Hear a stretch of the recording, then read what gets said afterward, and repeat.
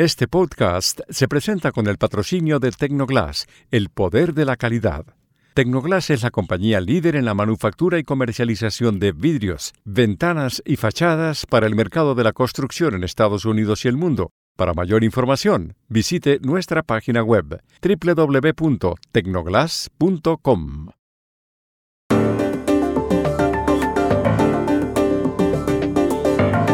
A la Asamblea General de la ONU que empieza hoy, no van los líderes de la China, ni de Rusia, ni de Francia, ni del Reino Unido y tampoco de la India. ¿Está perdiendo importancia esa reunión? El Vaticano acaba de revelar una carta de un sacerdote alemán en la que informaba a Pío XII que los nazis mataban a 6.000 judíos diariamente. ¿Confirma esto que el Papa no hizo nada? El pintor y escultor Fernando Botero, uno de los más célebres del mundo, murió el viernes en Mónaco. ¿Qué es lo más sobresaliente de su obra? ¿Y de verdad pintaba gordas? Hola, bienvenidos a Y esto no es todo, el podcast del Georgetown Americas Institute de la Universidad de Georgetown en Washington, D.C. Soy Juan Carlos Iragorri, desde Madrid. Soy Paz Rodríguez Niel, desde Buenos Aires. Soy Jorge Espinosa, desde Bogotá. Es martes 19 de septiembre y esto es todo lo que usted debería saber hoy.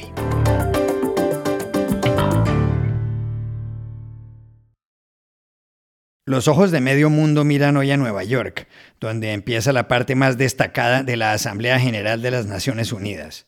Docenas de jefes de Estado y de Gobierno acudirán a la cita.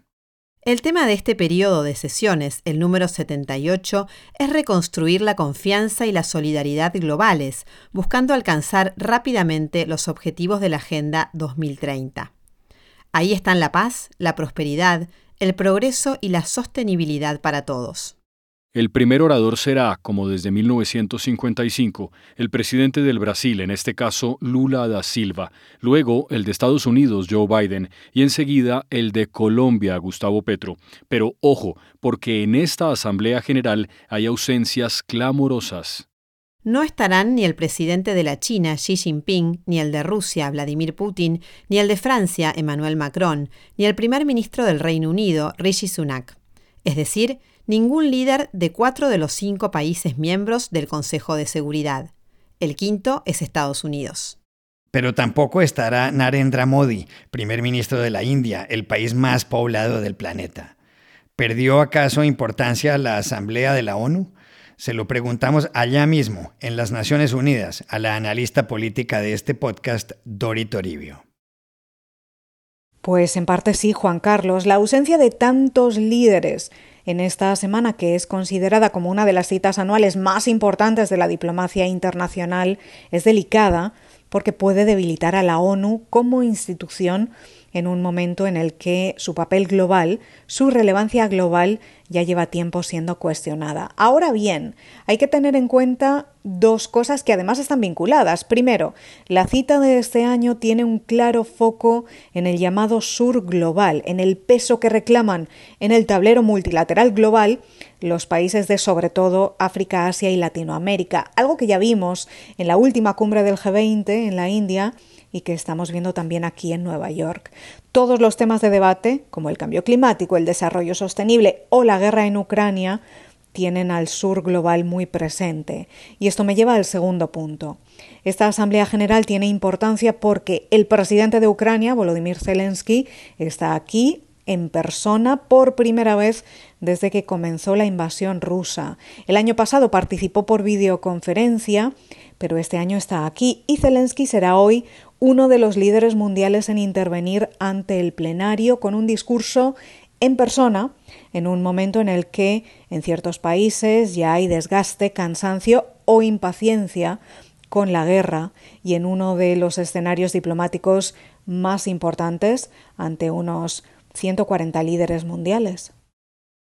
También le preguntamos a Dori Toribio qué fue a hacer entonces a Estados Unidos Volodymyr Zelensky. La verdad es que viene aquí a hacer lo que algunos medios como Político, el medio digital estadounidense, están llamando la ofensiva diplomática del encanto cara a cara. Es decir, Zelensky está aquí para reunirse en persona con cuantos más líderes mejor, en encuentros bilaterales en el marco de la Asamblea General, especialmente con líderes de Latinoamérica, Asia, África y Oriente Medio.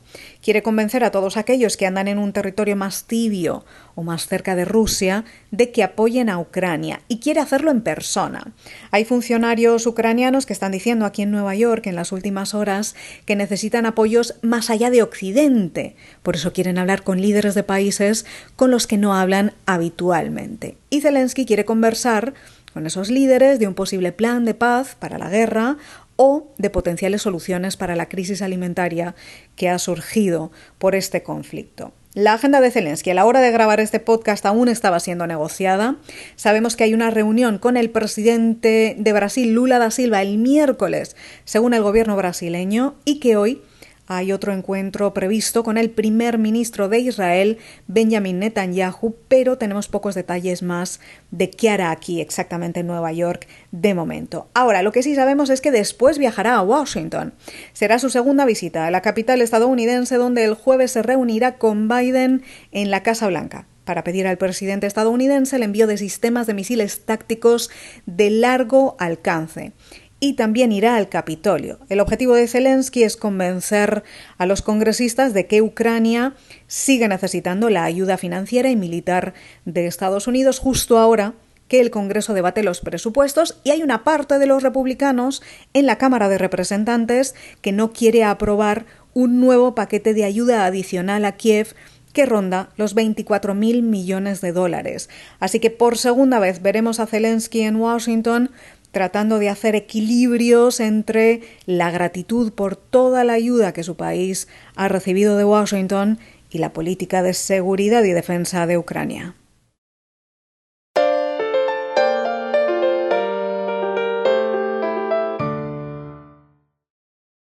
El pasado fin de semana, el diario italiano Il Corriere della Sera publicó una carta que afecta la reputación de Eugenio Pacelli, que, como Papa Pío XII, fue jefe de la Iglesia Católica de 1939 a 1958. La carta, fechada el 14 de diciembre de 1942, en plena Segunda Guerra Mundial, fue escrita a máquina por el sacerdote alemán Lothar Koenig y enviada al secretario de Pío XII, Robert Lieber, también de nacionalidad alemana. En ella, Koenig afirma que las SS nazis estaban matando diariamente en los hornos crematorios del campo de concentración de Belzec, entonces en Polonia, a 6.000 judíos. El escrito alude a otros campos como los de Auschwitz y Dachau.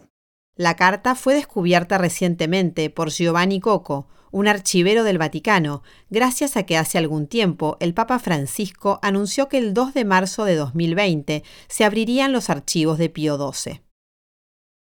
Ho deciso che l'apertura degli archivi vaticani per il pontificato di Pio XII avverrà il 2 marzo 2020, a un anno esatto di distanza dal 80° anniversario dell'elezione al soglio di Pietro de Eugenio Pacelli.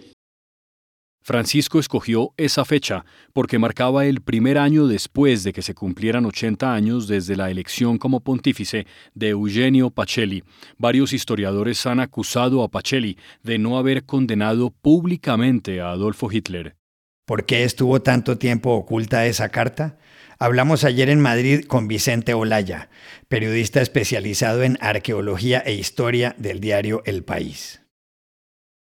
Es una buena pregunta que de momento no tiene respuesta.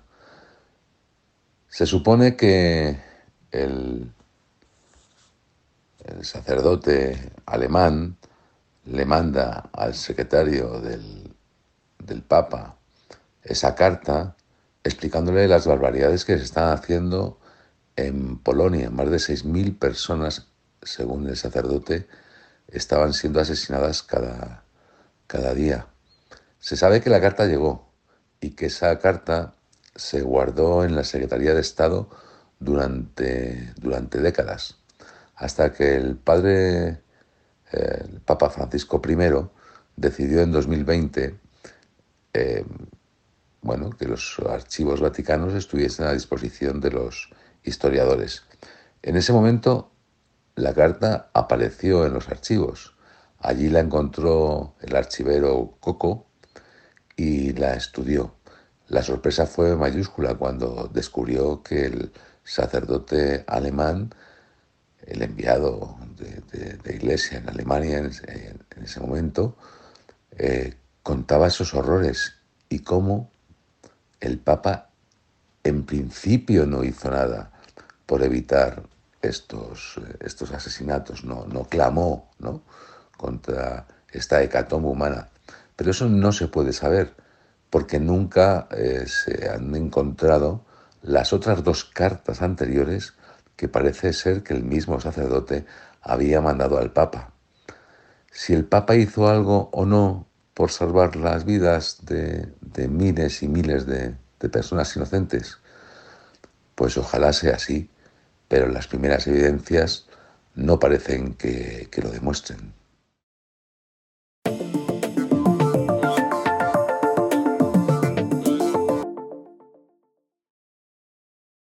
Este podcast se presenta por cortesía de Movistar Empresas, el aliado que está transformando negocios en Argentina, Chile, Colombia, Ecuador, Perú, Uruguay, México y Venezuela, brindando soluciones digitales que se ajustan a cada necesidad y potenciando sus operaciones con servicios en cloud, IoT, seguridad, conectividad, Big Data y advertising. Y este podcast también se presenta gracias al apoyo de Progreso, una compañía centroamericana líder en cemento, materiales y soluciones para la construcción, con unidades de negocio en los sectores de la construcción, el agro, la energía y el desarrollo inmobiliario, y con presencia en 7 países de América Latina. Si quieres saber por qué hay progreso en todo lo que hacemos, visita nuestra página web www.progreso.com. El viernes murió en Mónaco uno de los artistas más célebres de los últimos tiempos en el mundo, el pintor y escultor colombiano Fernando Botero. Su fallecimiento se produjo por complicaciones de una neumonía.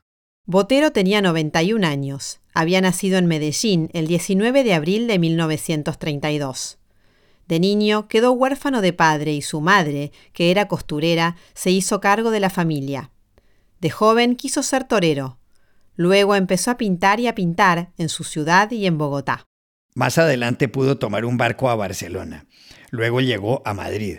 Allí, en el Museo del Prado, solía copiar obras de Velázquez y de otros grandes. Se marchó a París y de ahí a Roma en una Vespa de segunda mano. Viajó posteriormente a Nueva York. Llegó con $200 en el bolsillo. En 1961, la curadora Dorothy Miller fue a su estudio y, admirada, se llevó al Museo de Arte Moderno, el MoMA, su cuadro La Mona Lisa de 12 años. Ahí sigue colgado. Desde entonces, y hasta hace muy poco, Botero fue un trabajador incansable.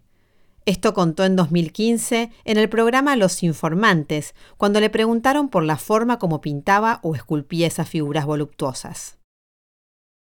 Es decir, yo empiezo más o menos temprano, tipo 10 de la mañana a trabajar, paro un momento al mediodía para comer algo y después sigo trabajando hasta las 7, 8, 9 de la noche. Pues. Es decir, pero es que lo hago sino por el placer, es que no he encontrado una cosa que me produzca más excitación, placer, que me llene más que pintar o hacer escultura, pero sobre todo pintar. Pocos artistas vivos han visto su obra expuesta en tantos lugares emblemáticos. Miles de personas contemplaron sus esculturas en Park Avenue en Nueva York, en los Campos Elíseos de París o en el Paseo de Recoletos en Madrid. En 1999, Botero fue invitado a exponer su obra en la Plaza de la Signoria de Florencia, donde a lo largo de la historia ha habido esculturas míticas de Miguel Ángel y Donatello. Jamás desde el Renacimiento un artista había recibido ese honor. En 2012, el Palacio de Bellas Artes de México hizo la mayor retrospectiva de su trabajo. Anoche hablamos con el hijo del artista, el escritor Juan Carlos Botero, autor del libro El arte de Fernando Botero, y le preguntamos qué destaca de la obra de su padre. Juan Carlos, uno de los aspectos que más me gusta resaltar de la obra de mi padre es su coraje. Me llama la atención que este es un aspecto que casi nunca se destaca, pero en mi opinión es absolutamente fundamental. Y la razón es que pienso que se necesitó mucho valor para mofarse de la Iglesia Católica en Colombia en los años 50 y se necesitó mucha audacia para pintar cuadros satíricos de las dictaduras de América Latina en los años 60 y 70 y se necesitó mucho temple para denunciar a los grupos violentos de Colombia en los años 80 y 90, incluyendo la guerrilla, el narcotráfico y el paramilitarismo, como lo hizo en una serie entera dedicada a esos temas, y se necesitaron muchas agallas para condenar los horrores de la infame prisión de Abu Ghraib en el año 2004, la tortura por guardias norteamericanos a los presos iraquíes y exponer esos cuadros en los Estados Unidos y durante el gobierno de George W. Bush. Pero ante todo se necesitó, en mi opinión, mucho coraje para defender, como mi padre lo hizo a lo largo de toda su vida, la belleza y el placer estético como metas supremas de la creación artística. Por eso me parece fundamental que el coraje es uno de los aspectos esenciales, uno de los motores principales detrás de toda su creación artística. También le preguntamos a Juan Carlos Botero si su padre pintaba gordas, como dicen algunos, o si lo que hacía era algo distinto, como afirmaba el propio Fernando Botero. Así es, Juan Carlos. Inclusive mi padre decía con mucha gracia que él nunca había pintado a una persona gorda en toda su vida. Yo pienso que el arte Botero es quizá uno de los más populares del mundo, pero a la vez es uno de los más incomprendidos, porque lo que él hacía no tenía nada que ver con la gordura, y en cambio tenía todo que ver con el volumen. Para mi padre el volumen fue siempre el aspecto más importante de la pintura, y no solo porque el volumen permite crear la tercera dimensión y la ilusión óptica de la redondez y la profundidad sobre la superficie plana de la tabla, el lienzo, el papel o la pared, sino porque el volumen comunica belleza y sensualidad, que son las metas cardinales de cada una de sus obras. Como mi padre era un artista de la modernidad, él tenía licencia para llevar su pasión al extremo y de ahí la preponderancia del volumen en todo su trabajo. Su interés no tiene nada que ver con lo que algunos creen que es la gordura. La gordura y el volumen son dos cosas muy distintas, porque mientras que la gordura afea los objetos, el volumen despierta el deseo del tacto y transmite belleza y sensualidad. Pero además, el volumen permite exaltar la realidad. Como lo dijo en tantas ocasiones, una manzana enorme, colosal y voluminosa es más manzana que la simple manzana de la vida diaria. Pero no solo eso.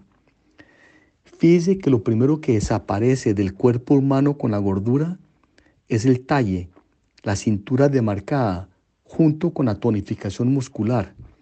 El volumen, en cambio, permite acentuar ambas cosas. Al observar los personajes de la obra de mi padre se puede ver que la inmensa mayoría ostenta su cintura y en varios cuadros esas figuras tienen sus músculos perfectamente delineados, incluyendo los músculos abdominales, como se aprecia en los cuadros que él hizo del circo y del Via Crucis, y en varias de sus esculturas monumentales, como el torso masculino que expuso en la mitad de los Campos Elíseos de París en 1992. Entonces su arte exalta el volumen de las formas y no tiene nada que ver con la gordura.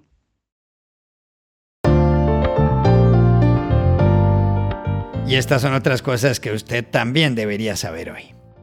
El ex canciller mexicano Marcelo Ebrard anunció el fin de semana la creación de un movimiento político llamado El Camino de México AC.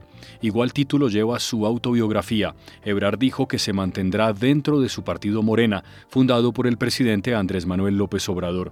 Ebrard perdió la candidatura presidencial del partido frente a Claudia Sheinbaum y muchos creen que este puede ser un paso antes de marcharse de Morena. Ya se verá.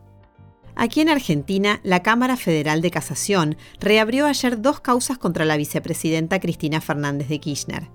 En una investiga si ella y su esposo, el fallecido presidente Néstor Kirchner, recibieron pagos por el falso alquiler de habitaciones en hoteles de su propiedad por parte de empresarios amigos. La otra causa se refiere al acuerdo que firmó la entonces presidenta Fernández de Kirchner con Irán. Se investiga si ella favoreció a los iraníes prófugos de la justicia argentina, responsables del atentado de 1994 contra la Asociación Mutual Israelita Argentina, la AMIA, que dejó en Buenos Aires 85 muertos. Dos noticias más. A propósito de Irán, ayer puso en libertad a 5 ciudadanos estadounidenses que llevaban varios años en prisión, entre ellos el ambientalista Morat Abbas y el empresario Siam Aghnamasi. A cambio, Washington descongeló $6.000 millones de Irán por concepto de venta de petróleo. Y por otro lado, el gobierno canadiense de Justin Trudeau dijo ayer que la India puede estar detrás del asesinato en territorio canadiense del líder independentista Sikh Hardeep Singh Niyar, ocurrida en junio. Y aquí termina el episodio de hoy de Y esto no es todo, donde siempre habrá más. En la producción estuvo John F. Burnett. Y pueden suscribirse a este podcast en nuestro sitio web yestonoestodo.georgetown.edu y seguirnos en nuestras cuentas de Twitter y de Instagram, @yestonoestodo. Chao, hasta la próxima.